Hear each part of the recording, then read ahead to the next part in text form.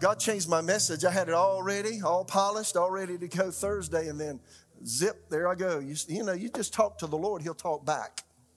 And He said, I want you to change, so I did. So today I want to talk to you about, and I won't get through, so let me put that disclaimer on it, being established in righteousness.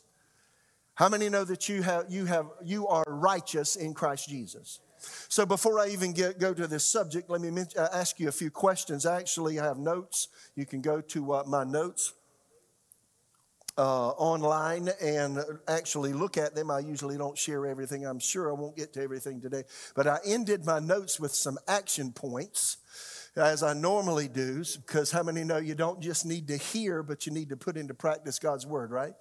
But here's what I ended my message with, so online, the notes. So let me start with the end. Are you challenged with guilt, condemnation, and inferiority?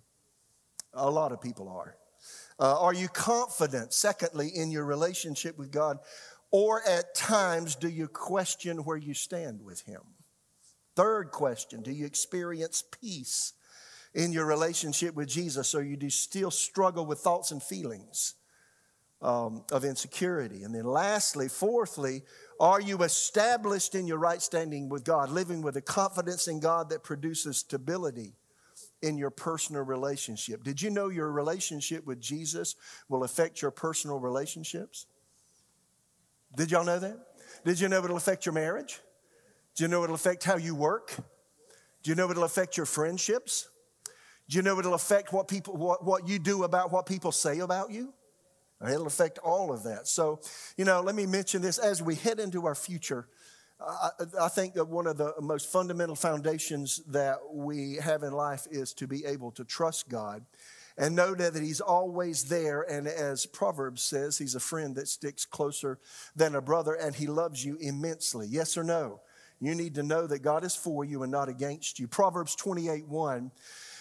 When I came across this scripture as a teenager, when I first came to Jesus, it really it got my attention. Proverbs 28:1 says, "The wicked flee when no one pursues, but the righteous are bold as a lion."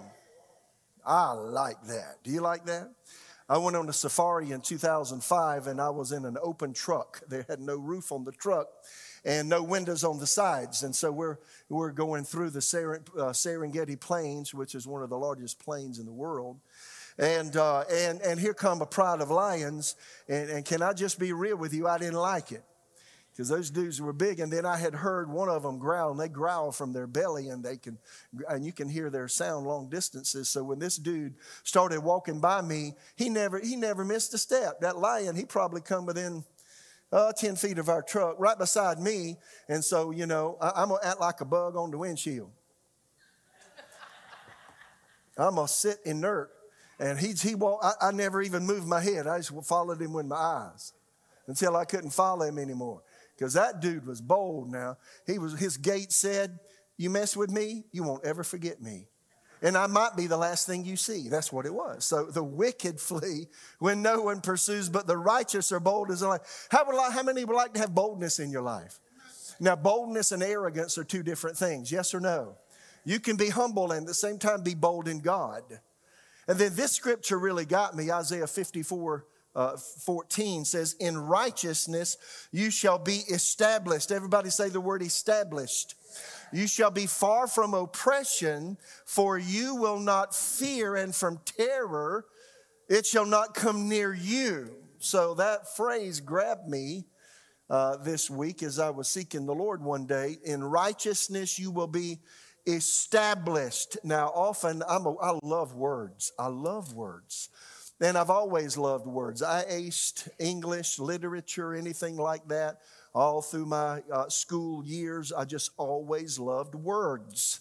Synonyms. Synonyms are words that mean something similar to a particular word, right? So I like the synonyms for established. Again, in righteousness you will be established. So what does it mean to be established in righteousness? How about deep-rooted? How about entrenched? How about fixed? How about ingrained? Permanent, rooted, secure, set, settled, stable, unshakable, well-established. Does that sound like something that's a foundation for life? So are you founded in how God sees you in Christ Jesus? That fundamentally is the most important thing that you will do in your relationship with Jesus, is knowing what he thinks about you. So I want to talk to you today about the free gift of righteousness. I won't get through. We'll see how far we get. But the definition for righteousness that I got many, many years ago, in fact, Essex W. Kenyon was born in 1860 and died in the late 40s, and he was a man beyond his time. And I have read all of his books, many of them multiple times. There's one I've probably read over 100 times in 47 years, because he talks about the truths of who you are in Christ. You can find his books on Amazon or other book distributors. You can also find them now in digital form. But he had a definition for righteousness many years ago when I read one of his books. He's got one called The Two Kinds of Righteousness. And that definition that he gave was just choice. And he said righteousness is the ability to stand before God, watch this, without the sense of guilt, condemnation, or inferiority, just as though you had never done wrong. Whoa.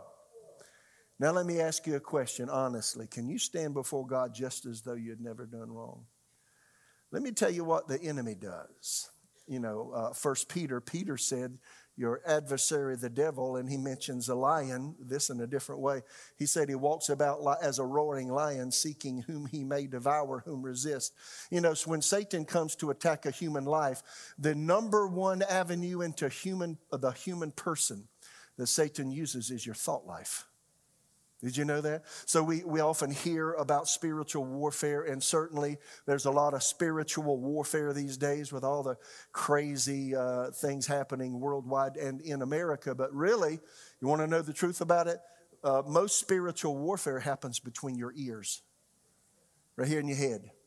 You can't keep thoughts from coming into your mind. So before I go very far here, let me say this. Let me tell you how Satan usually attacks a person. First of all, he'll put a thought in your mind and then make you think, if you're really the nice person that you say you are, what are you doing with that kind of thought in your mind?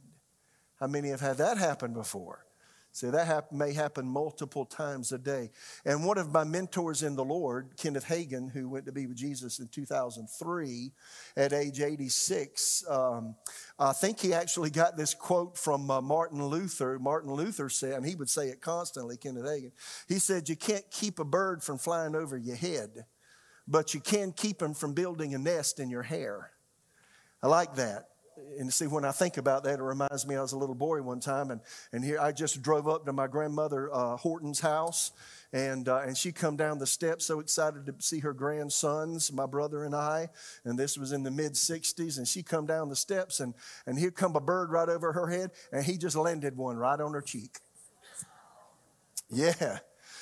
So she couldn't keep that from happening. She just wiped it off, but she could keep him from building a nest in her hair, right? So what am I saying? You can't keep thoughts from coming into your mind. You often may have thoughts come into your mind that your heart resents, yes or no? And you've got to determine what you do with thoughts when they come into your mind. There's all kinds of thoughts these days, and there's lots of things there are lots of reasons you have all kinds of thoughts. There's lots of information that we're being barraged with on a constant basis from the internet, from all kinds of electronic gadgetry. And I've noticed that people have very little time of solace or quietness. Have you noticed that?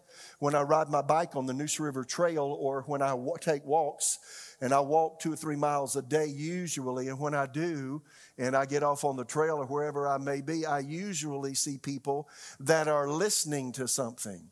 And many times somebody on a bicycle will have a beatbox, and they're just, letting the music go, but they're not having much quiet time with their minds. It's hard to grow spiritually and move forward in God without having some solace. Did you hear what I just said? A lot of people are afraid to get quiet because of what they hear inside. A lot of people run, and I'm getting ahead of myself a little, but I've just run with the Holy Ghost. A lot of people have issues that they don't want to deal with. And the way they keep from dealing with them is just don't get quiet. Because the moment they get quiet, they get edgy. Because the issues rise up. If you want to grow in God, you got to have some quiet place time. Why? Because that's where you figure out where your thoughts come from. You know, when I was a young man, I came to Jesus when I was almost 18. And I struggled with, myself and I'm talking about this because this is something I had to deal with. It was a revolution in my life to find out that I was righteous. Nobody ever told me that.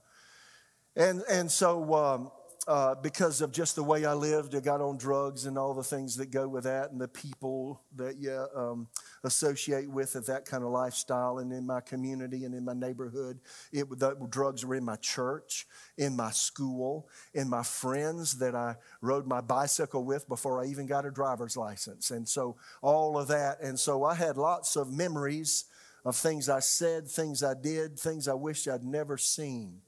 When I came to Jesus, I had to deal with them, right?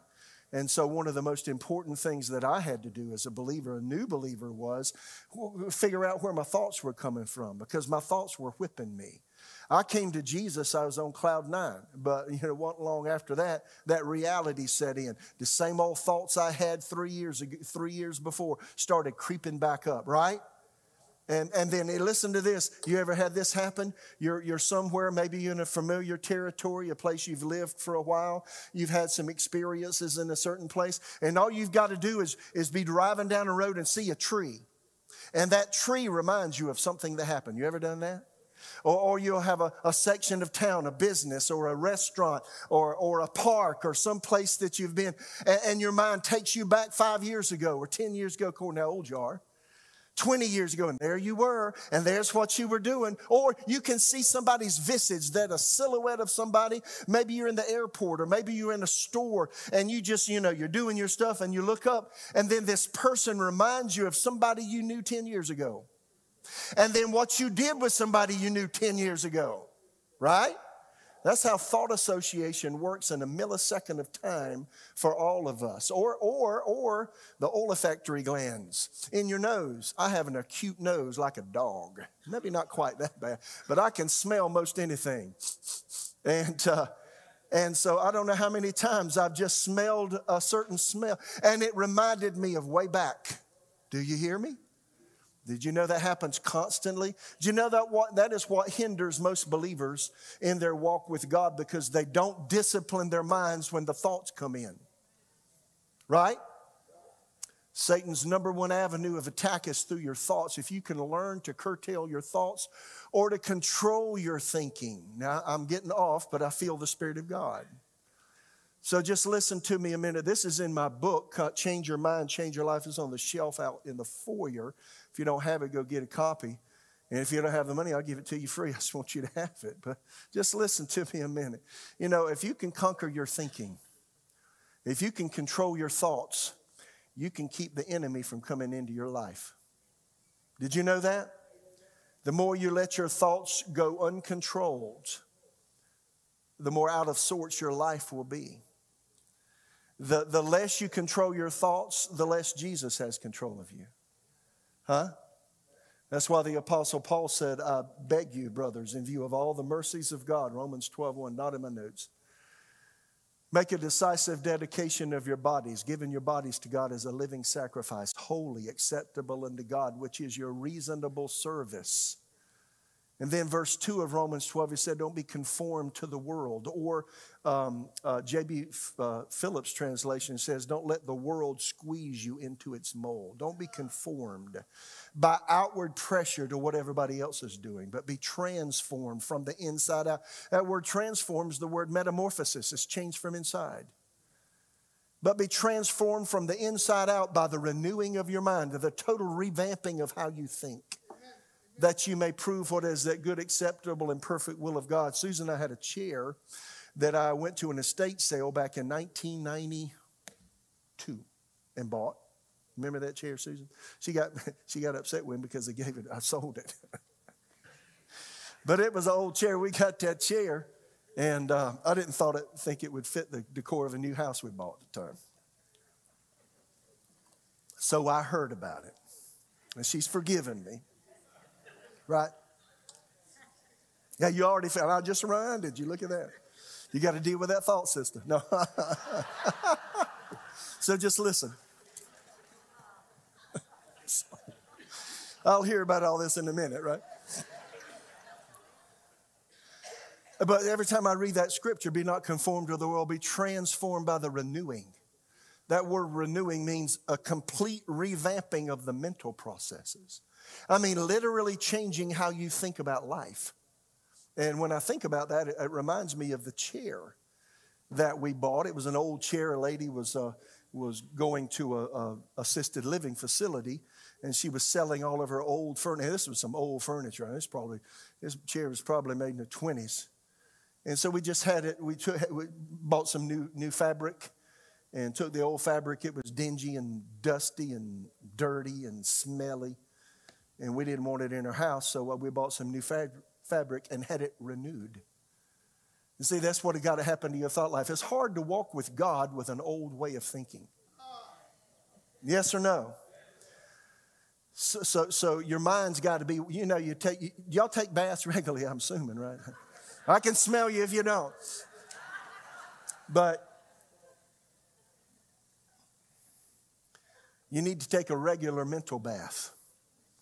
That's even more important than that. Please take the natural bath, but even more so the mental bath. Washed with the water of the word, Ephesians 5 says. So there's just something about renewing your mind. Say, well, how do you do that? You get the word of God, find the areas that you're troubled in, and start reading or memorizing scripture. Underline them, highlighting them in your Bible. And now that we have electronics, put them on a certain page and then read them regularly.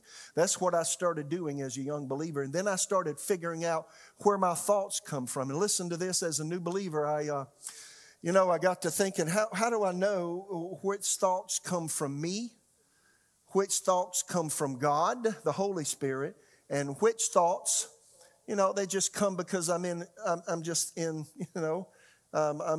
fellowship with other people and I'm just living in the culture I'm in. How do I know where the thoughts come? Here's what I thought. If I can figure out where my thoughts come from, then I can figure out when God's speaking to me. How many know it's pretty important to hear the Lord's talk to you? It's really important. But you'll never get there unless you start working on your thought life. Now, I'm saying all of this because the weapons of our warfare, 2 Corinthians 10 says, are mighty in God to the pulling down of strongholds. Then it says casting down imaginations, or one translation says vain reasonings. And every high thing that exalts itself against the knowledge of God, bringing every thought into captivity to the obedience of Christ. So you know what he was just talking about there? Spiritual warfare between your ears is when thoughts come to your mind that tell you you're no good, that remind you of where you were, remind you of what you did, remind you of what you said, remind you of how you failed and how you missed it. How many know that Satan is a master of reminding you of what you're not? Huh? And then as a parent, you always tell your child what they're not. You're not parenting properly. Yes or no? Your job as a parent is to love your kids, show them what to do, show them how to do it, and then help them do it. Yes or no? But a big part of being a parent, I don't know why I'm saying that, Holy Ghost. Big part of being a parent is encouraging your kids. Let me tell you how you can tell if you're doing a good job or not. You want to hear it? When they're grown, they'll want to come back and talk to you. Because you won't be the authoritarian in their life long. And what you do in those young years will determine what they do with you in your older years. And I promise you, you want your kids to come see you. Did you hear me? And you want your grandkids to slap your legs and call your name. That's what mine do. They just grab my knees because I'm so tall, And you want them to say, I love you. If you do it right when they're young, they'll do you right when you're old. Huh? Because sooner or later that authoritarian person will leave. And then you will only be able to, if you did it right when they're young, to be their confidant, their friend. You'll be a person they can trust because they know you're not going to try to tell them what to do, but you just want to be their friend and let them talk. Yes or no? So when a child is young, it's important that parents train them right. And so part of your job as a parent is to encourage your children. Yes or no? Huh? Tell them they're worthwhile. Tell them they can do it. Don't tell them, you reckon you'll ever do anything right? Don't say that. You ought to be saying, you know what? Good's inside of you. Jesus is inside of you. Huh? Put something in them. Don't take something out of them. In fact, in every relationship in life, did you know you ought to put something positive in people? There's enough of negative around. Would you agree? Having said that, one of my responsibilities as a pastor is to reprove, rebuke, and exhort. Right? That means call it like it is. And there's a place in life for saying, you know what, dude, that's just flat out wrong. And you know what, we won't be doing that here, right? You got to have standards in your life, in your home, yes or no? Boy, I'm sure not even near my notes right now. But I feel the Holy Ghost saying something to somebody. Somebody in the room, and I think you're online too, you need to straighten up what you're doing at home. I don't care what kind of a Bible thumper you are. I don't care how many scriptures you can quote. I don't care how long and tall you can pray and how wonderful people think you are. What you really are is what you are behind closed doors. And how you really think and talk is how you talk to your spouse and your children. Yeah, that's you. That's not the pseudo you, that's the real you. The pseudo you wears a suit and puts on a mask and looks fine. Huh? But the real you is seen behind closed doors. Right? So how you doing with that? There's people in the room, you need to straighten this up. I just want to encourage you. I'm serious. Listen, we don't have a whole lot of time left in this life. And while your children are small, you know how many times, Lord, I never planned to even go here. Why? I can't tell you how many times I was thinking about it. It's funny, I was praying yesterday and these thoughts came into my mind, but I didn't know I was going to say this. I don't know how many times I went to my children's rooms, got on my knees, and just looked them in the face and just said, Daddy did it wrong. I shouldn't have said that to your mom or you, whatever. I just did it wrong. And I'm really sorry. Do you know when you do something like that, you grow in the other person's eyes? Do you know you grow in God's eyes when you're honest with yourself? And you know why we can't be honest with others? With our children, with our spouses, with our close friends, with our associates on our jobs. Often we can't be honest and call it like it is because we feel so badly about ourselves. And it's just one more thing that you feel bad about. You can't admit it. But when you know you're righteous, everything changes. Did you hear me? Satan's number one line of communication is through the brain, through the mind. If you can capture your thought life, if you can learn to govern your thinking, his days of ruling you are over. Now, I said all that because when I was a young believer, condemnation and inferiority were a part of my life. And I was growing in God. I got filled with the Holy Spirit, came back to Jesus, got filled with the Holy Spirit September 12th, 1976. And I began to read the Bible, and I began to attend a church in my hometown. And I even started a few months later to attend some Bible school classes at night. That's where I met Susan. Found out she was a pretty girl that was single. And the rest is history.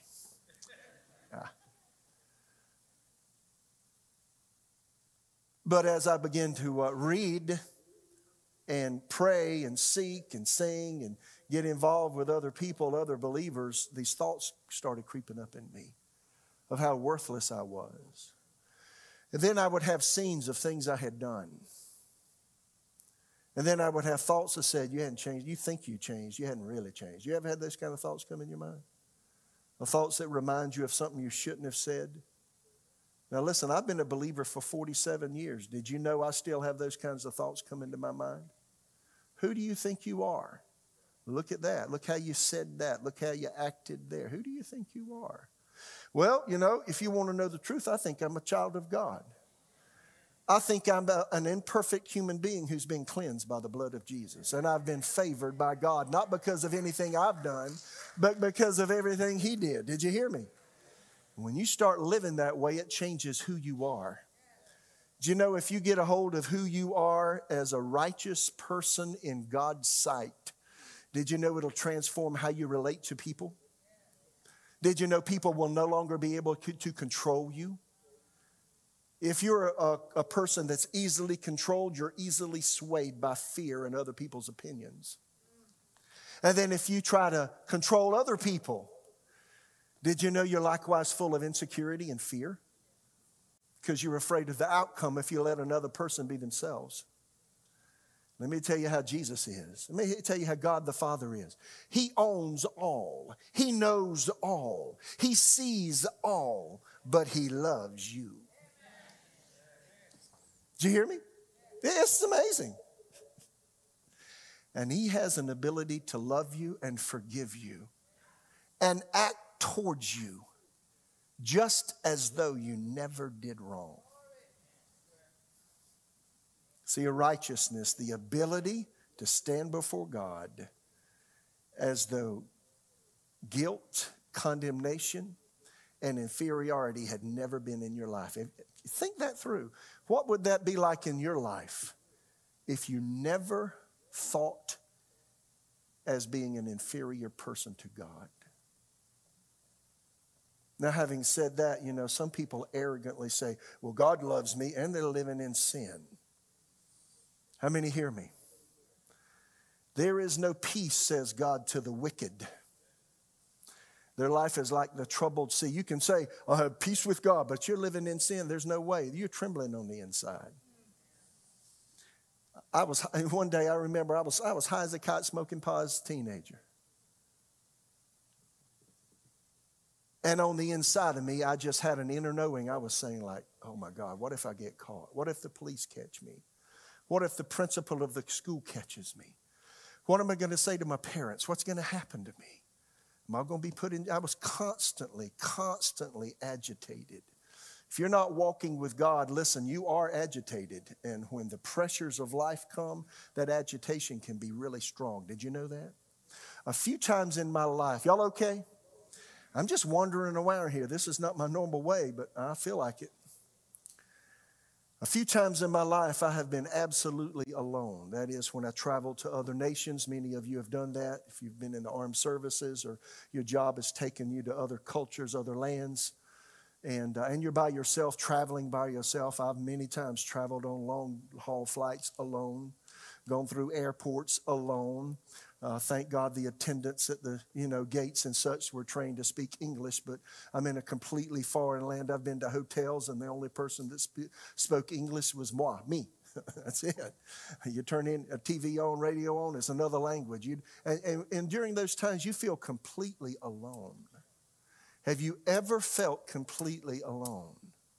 Well, let me tell you what happens when you feel completely alone. You find out who you are real fast. And you find out what your value systems are. Did you hear me? And you find out what your inner strength is when you're by yourself. Did you know that?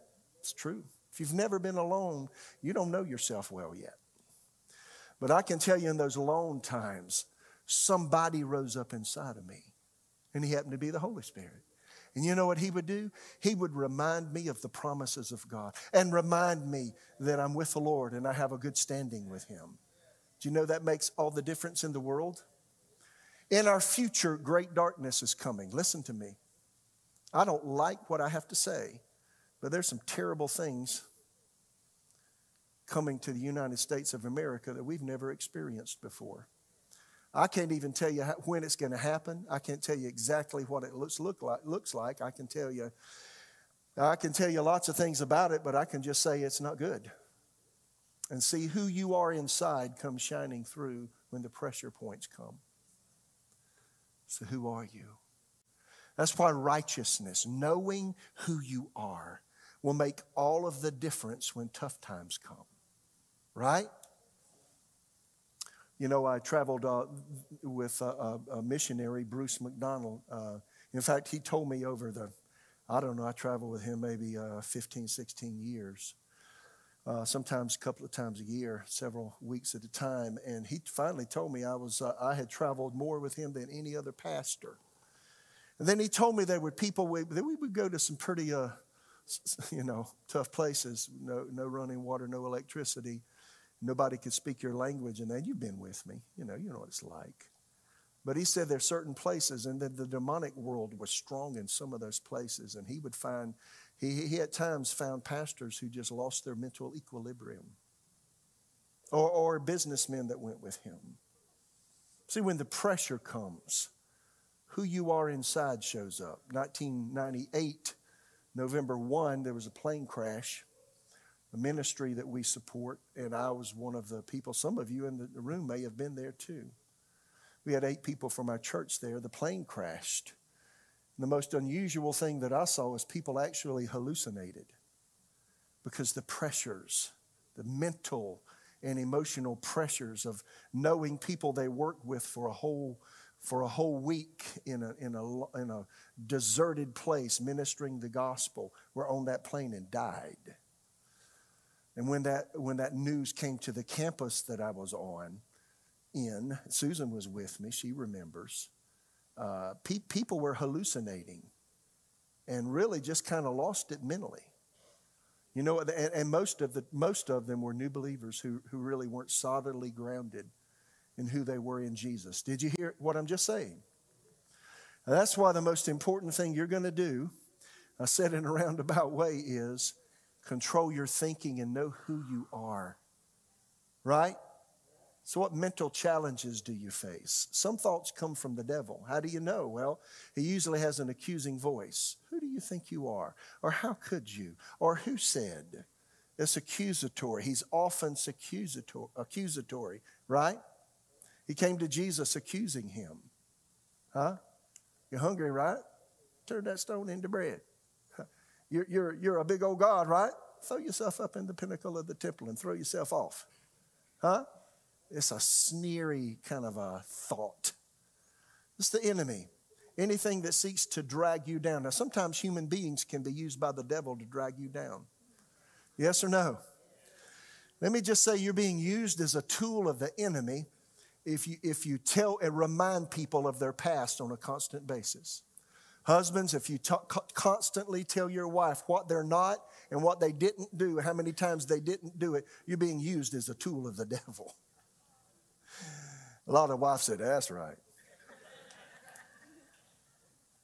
And then ladies, the same way. Your man comes in the door. All he needs is an attaboy. You doing good, son? Come on. Good boy. I love you, hub. But if you tell him he forgot to take out the trash and the yard hadn't been cut in 2 weeks and, there's a crack over there in the wall that you need to fix and that room needs painting. And when's the last time you checked the car? There's a light on the dashboard. What you going to do, boy? How many know you're not helping him, you're hurting him? Yes or no? Having said that, husbands, you need to be man up and you need to listen if she says something, right? Huh? Righteousness will enable you to be honest and upright and fair with everybody and treat them with respect and kindness even when you disagree. Yes or no? Well, I don't know how I wandered into all that, but I did. I'm talking about your thought life. How's your thought life doing?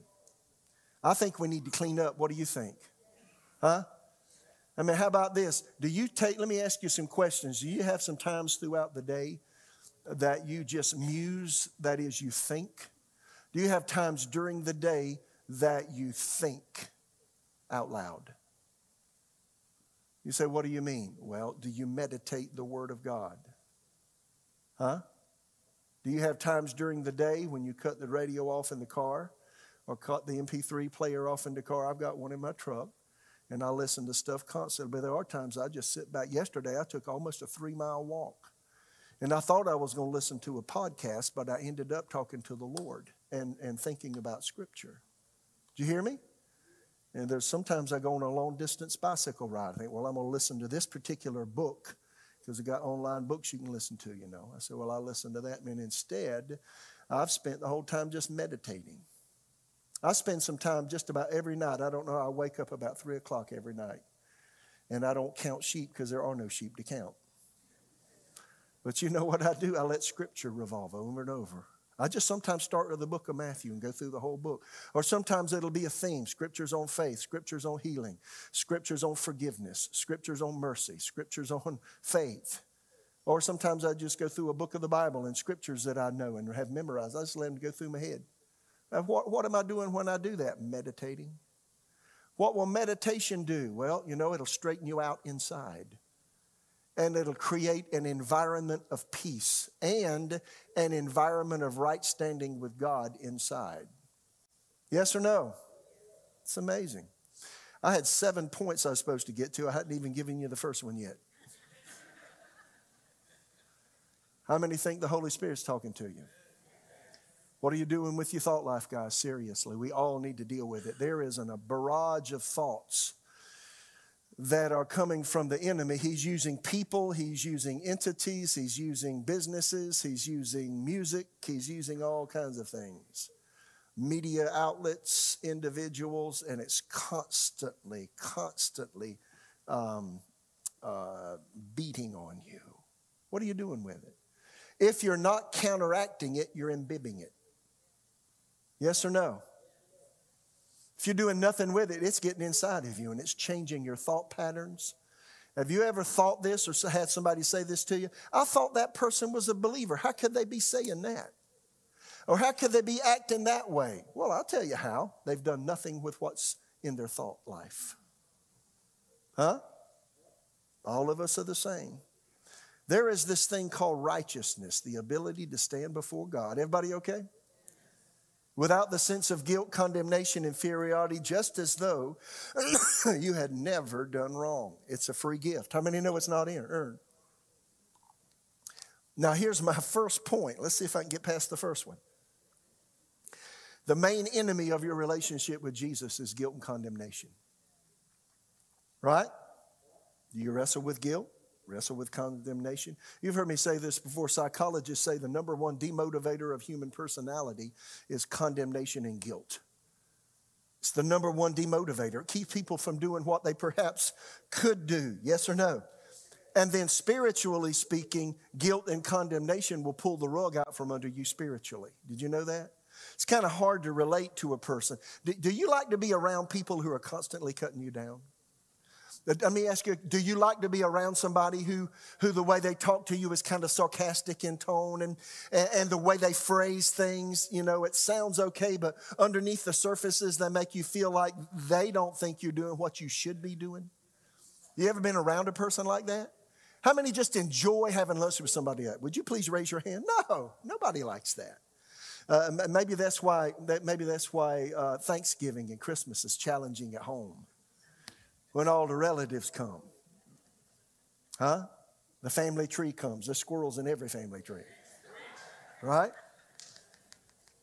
And then, you just don't want to be around one certain person. They're just always telling you what you're not, or showing you how much better they are than you.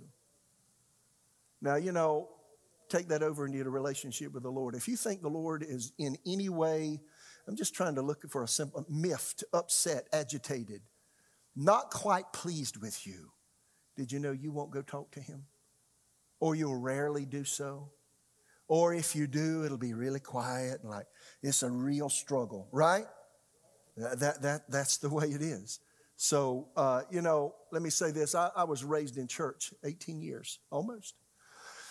And what I heard constantly at churches was that I was a sinner saved by grace. Y'all ever heard that? Well, I'm just an old sinner saved by grace. I heard that all my life. I heard it on Sundays. I heard it from the head deacon, the second deacon, the third deacon, the 10th deacon. I heard it from a Sunday school teacher. I heard it from the pastor. I heard it from all kinds of people at church. You're a sinner saved by grace. And the basis for that was Isaiah 64, verse 6.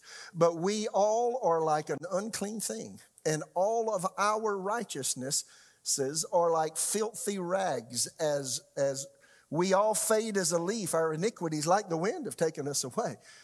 Your righteousness is as filthy rags. And I'd hear, well, my righteousness is like a dirty rag. I'm just like a dirty rag. Well, I don't like dirty rags. I throw them in the washing machine.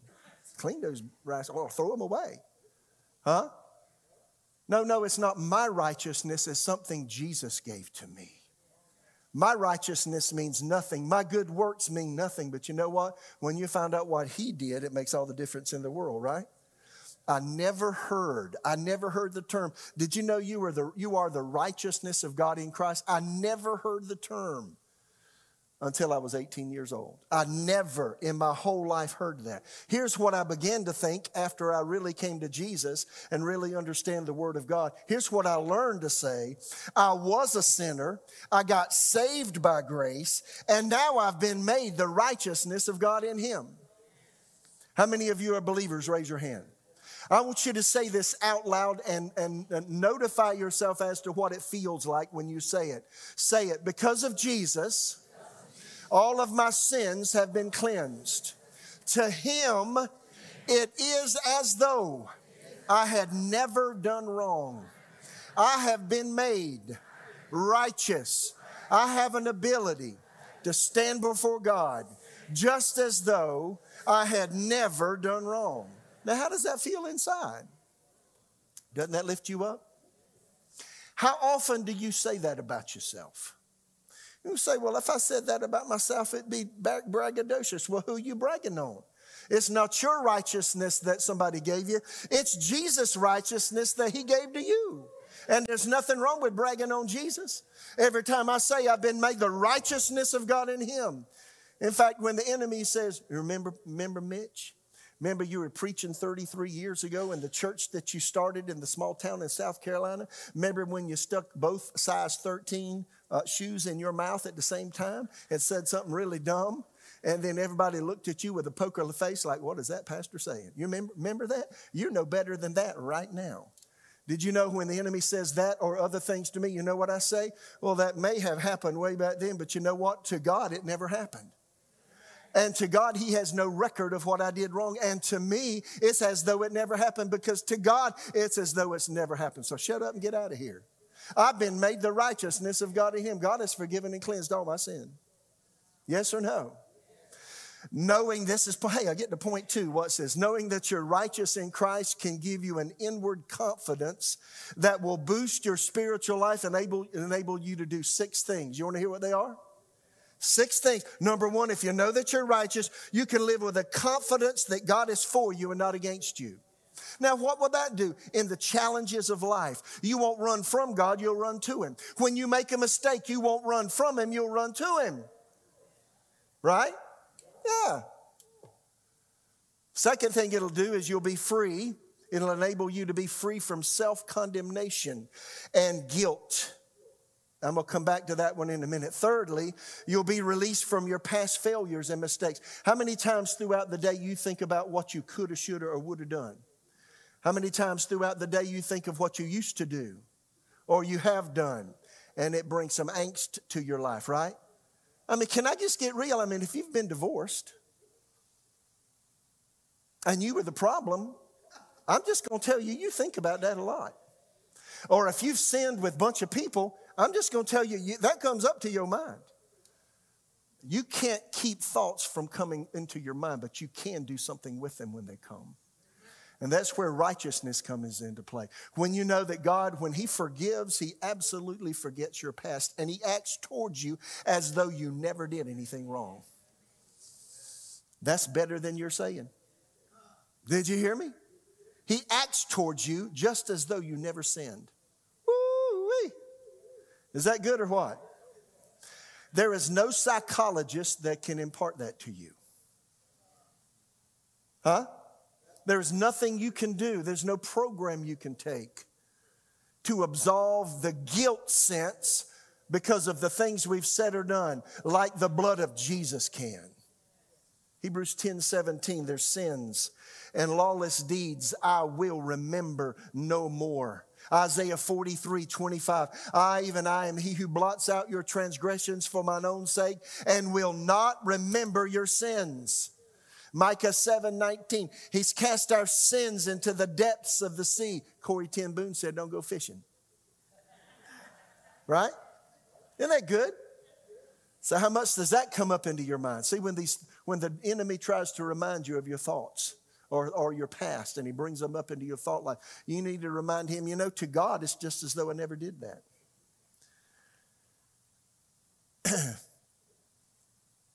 Number 4, you'll be able to approach God with the innocence of a child. What do children do when they see you? What do your grandkids do when they come up and see you? They call me, hey, Poppy, Poppy. Ready or not, they're going to jump in my arms. Same way with Gigi over here, right? Huh? Can you do that way with God? Next thing that'll happen is you'll be able to exercise consistent faith in the most trying circumstances. Righteousness will do that. You know what the last thing will happen when you're righteous? You will not be swayed when people criticize you. People can say what they want to say about you, but you know what? You know what God the Father thinks about you. And when you know what He thinks about you based on His Word, and His Word is forever settled in heaven, people can bat their gums and say anything they want to say. But you know what? As far as I'm concerned, what Jesus says is more important. Yes or no? You know, I have mentioned this many times, I am guilty of having an obsessive mind. And any person that is a leader, they're constantly thinking on certain things. So I usually overthink most everything because I'm looking under every rock, looking behind every tree, so to speak, looking at everything, looking at a particular issue and looking at all the sides of it. So I'm constantly thinking, so I do obsess in my thought life. That is, I let things go over and over and over in my mind. Do you ever do that?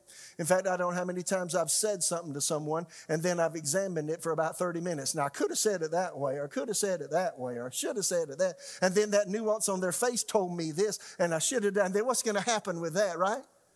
If you have an obsessive thinking, if you have it, then you could allow that to turn into self-condemnation and inferiority if you're not careful. And you know, for me, when I was young, I was my worst critic. Now, and a lot of that I have dealt with, but I have to tell you, sometimes those thoughts come back, and I still have to do the same things I did 40-something years ago. I have to make a choice not to think on them. Is that correct? Guilt demotivates. It creates a spiritual downward spiral. When I was young, these thoughts will come that I've done this or that, so why would God even want to have anything to do with me? And the thought was, I can never do right, so why try? If that's a part of your life, get a hold of who you are in Jesus, right? A lot of people try to escape the pressures that they sense on the inside because of the guilt and the condemnation they sense in lots of different ways. Some people imbibe alcohol, some drugs, some over-the-counter medications. Other people use work. They just get overly busy so that they don't think about what they're feeling on the inside. They don't think about the guilt. They don't think about the condemnation. They don't think about the coulda, shoulda, woulda. They just let it all go and they just become numb, right? You know, I've even noticed that since I've been with Jesus since 1976, sometimes a person can be one of the hardest workers at church. And one of the reasons they're the hardest workers is they don't want to get quiet. And don't want to have any downtime where they have time to think, because when they do that, guilt and condemnation comes, right? Again, all of these things could be reasons and ways that people numb the pain of guilt, of condemnation. So, you know, for me, when I came to Jesus, I'd known the Lord maybe 6 months or so, maybe more like, maybe a year. It's more like a year because it was the fall of the year.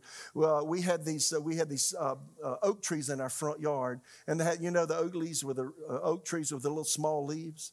So it was the fall of the year, so it had to be September, October, and the leaves had fallen in our front yard. I was still living at my parents' house. I had a day off, and I was in school, and then I also worked, and I worked full-time and was in school, so I was super busy. But I had a day off one day. And let me tell you, this was my psych, and so I was so busy that on my day off, instead of going out and doing something that was fun, my spiritual life took over. And you know what I did? I got in my room, shut the door, and I was reading my Bible. Then I was reading a book. And you say, well, there's nothing wrong with reading the Bible. You know, there's really nothing wrong with reading the Bible. And there's nothing necessarily wrong with reading the book unless you're doing it for the wrong reason. And I was laying in my room, and the windows were up in my bedroom, and I heard shh, shh, shh, somebody raking the front yard. And I heard something inside, and I recognized it was the voice of the Lord. said, Mitch, I want you to put your book up. I want you to close your Bible and go out there and help rake the yard. I said, I don't want to rake the yard. I want you to go rake the yard. I said, well, don't you like what I'm doing? I want you to go rake the yard. He didn't say anything about what I was doing. You know why? I was reading my Bible to feel right with God. I was reading the book so I would feel right, like I was doing something to earn my standing with God. Let me go a step further. When I first came to Jesus, I had fast days every week. I'd fast like Tuesdays, Thursdays. I'd fast all day. And I had a hard job too. I was working in the grocery store as a little boy, 18 years old, 19 years old. And it was tough physical labor. But I would eat nothing all day. And I thought, God, you must be pretty proud of me. You like me, right? There's everybody else and then there's me, God, you need a lot of people like me. I mean, how stupid is that, right? And you know what God said to me? Mitch, I want you to stop fasting. Because it's not doing you any good. Because that's your righteousness, not mine. So if you've got to do something to be right with God, you got the wrong stuff going on, my friend. How many hear what I just said? So laying on that bed that day I had that day off, I shut my book, I shut my Bible, I put my jacket on and put my shoes on and went outside. And I helped my mother rake the yard. And God taught me a big lesson. Now every time I rake my yard, it reminds me, you can't do to be. You have to accept who you are. Is that good? Titus 3, 4, and 5, but with kindness and love of God our Savior towards man appeared, when it appeared, not by works of righteousness we have done, but by his mercy. But according to his mercy, he saved us through the washing of regeneration and renewing of the Holy Ghost. How many know Jesus wants you to be free of condemnation? I got all these notes that are staring at me, but I think I'm going to stop right now because I think I've said a lot. What do you think? How you doing with your thought life? What are you doing? Get a hold of who you are in Jesus. I'll come back to this next week. I got a whole lot to say about what Jesus did for us and what righteousness will do for you and what it produces in you. Can I encourage you to go on a journey with me? What if you took 10 minutes every day, 5 minutes, and cut everything off and just got quiet and got to Scripture and just let them and just said them out loud over and over again? Question, what do you think that would do for you? I'll tell you what it'll do. It will start changing you. Did you hear me? Go back to my notes. Thank God for your right standing with him. We're going to get into this a little further next week. 2 Corinthians 5:21 is one of the verses I'm sure we'll probably cover. For he made him, God, made him, Jesus, to be sin for us, who knew no sin, that we might be made right with God through him. See, when God made you righteous in Jesus, two things happened. He completely forgave everything that you've ever done. Because when Jesus went to the cross, he completely owned who you are.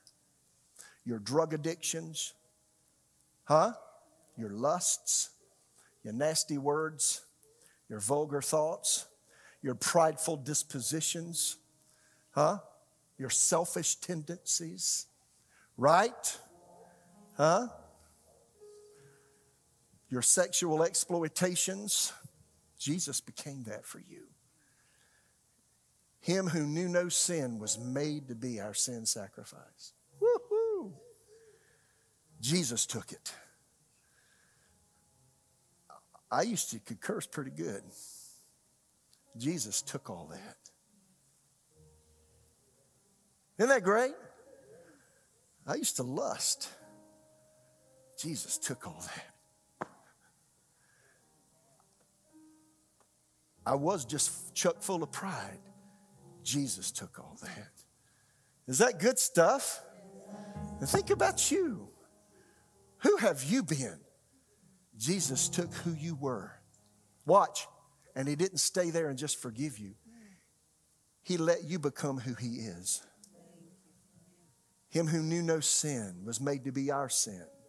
One translation says our sin sacrifice, that we might be made right with God, or we might become the righteousness of God. Righteousness, two connotations. Maybe we'll get to it. We'll see how far. I might have to go several weeks on this. Well, it's okay. Righteousness has two connotations. Justification means Jesus took your sin. Jesus did he became who you were. And he was judged by God for what you did. Right? And so that means God completely forgets what you did. When God forgives, how many know he completely forgets your past? Is that good stuff? The longer you live, the bigger past you have. Is that true? Yeah. Jesus let it all go. But he doesn't leave you there. Second thing he does is positive. He lets you be who he is, righteous. He gives you an ability to stand before God just like him. Him who knew no sin. And he lets you stand before God just as though you never sinned. Is that good? That we could become the righteousness of God in him. Think of it. Wow. That means when you pray, it's just as though you'd never done wrong. So you say, Father, I come to you in the name of Jesus. Lord, I need to talk. And he'll say, what is it, son? What is it, daughter? Right? That's how he treats you, right? Now, your mind will tell you who you think you are. Remember what you said the other night? Remember how you treated your spouse? Remember what you said? Remember what you did? Right? No, God forgets if you confess your sins, right? There's a whole lot more here than I'm able to say today. But did you get what I said today? If you can get a hold of this, it transforms your life. I'm not kidding. And that way, every time you have a challenge, every time you have a problem, instead of running from God, you run right to him. I can just tell you it's a great way to live. This side of heaven, you're probably not going to reach ultimate perfection, although you ought to keep changing and getting better. Yes or no? Amen. But when you do wrong, we have an attorney with the Father, Jesus Christ, the righteous one. Is that good news? Ow! I like it.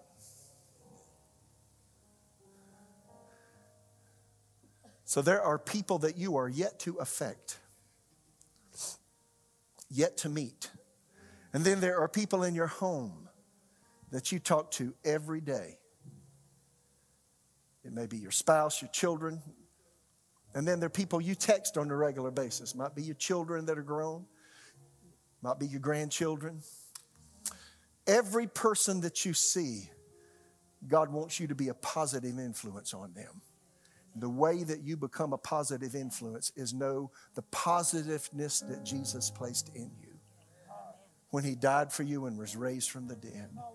Did you hear what I just said? Y'all, now's the time to be rooted and grounded in that, right? I got more to say. I got all these points, and what I'm about to say will be covered in the points whenever we get to them. But if everything I'm saying and you're feeling like, I just feel like a louse. Well, you know what? If you're living in sin, you're not going to feel right.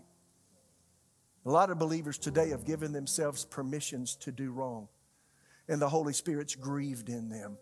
And when the Holy Spirit's grieved, you won't have the sense of joy. And you won't have the sense of peace. And you won't have the sense of acceptance from Jesus. Did you hear me? He's the one that brings that to you. And if you say things that grieve him and do things that grieve him, he'll just be quiet. Does he leave? I didn't say he left. He just gets quiet. He's grieved. In fact, that's why Paul said in Ephesians 4, grieve not the Holy Spirit of God, whereby you're sealed. Right? So if you're here, or you're watching online, you've grieved the Holy Spirit. Because you're involved in things that you know will hurt you, not help you. But you know what? You can still come to God and repent. Is that good news? Or you may be here today in the room, or you may be watching, and you've never embraced Jesus Christ as your Savior from your sin. You say, well, what if I don't? Well, then you'll spend eternity in a place called the lake of fire. There is a hell, there's a heaven. And I can tell you, life can be snuffed out very rapidly. I've said this many times. I've come close to death 6 times. And every single time I've come close to death, I tell you, I didn't know it was coming at the moment. It suddenly happened upon me. And the first thing you think about is your relationship with the Lord. I can tell you right now, that's the first thing you think about. That happened 2 times before I knew the Lord. And I said, oh God, please don't let me go to hell. Please, please, oh God, please. That's the first thing I thought. After I knew Jesus and that experience came, well, my first thought was, is it time for me to go into eternity? Because I knew I was right with the Lord, right? Right? So how about you? Are you right with God? Somebody said you're not ready to live until you're ready to die. Huh? If you're ready to die, you know what? You'll do anything God tells you to do anywhere He tells you to do it. And you'll be bold as a lion. Because you know if God be for you, who can be against you?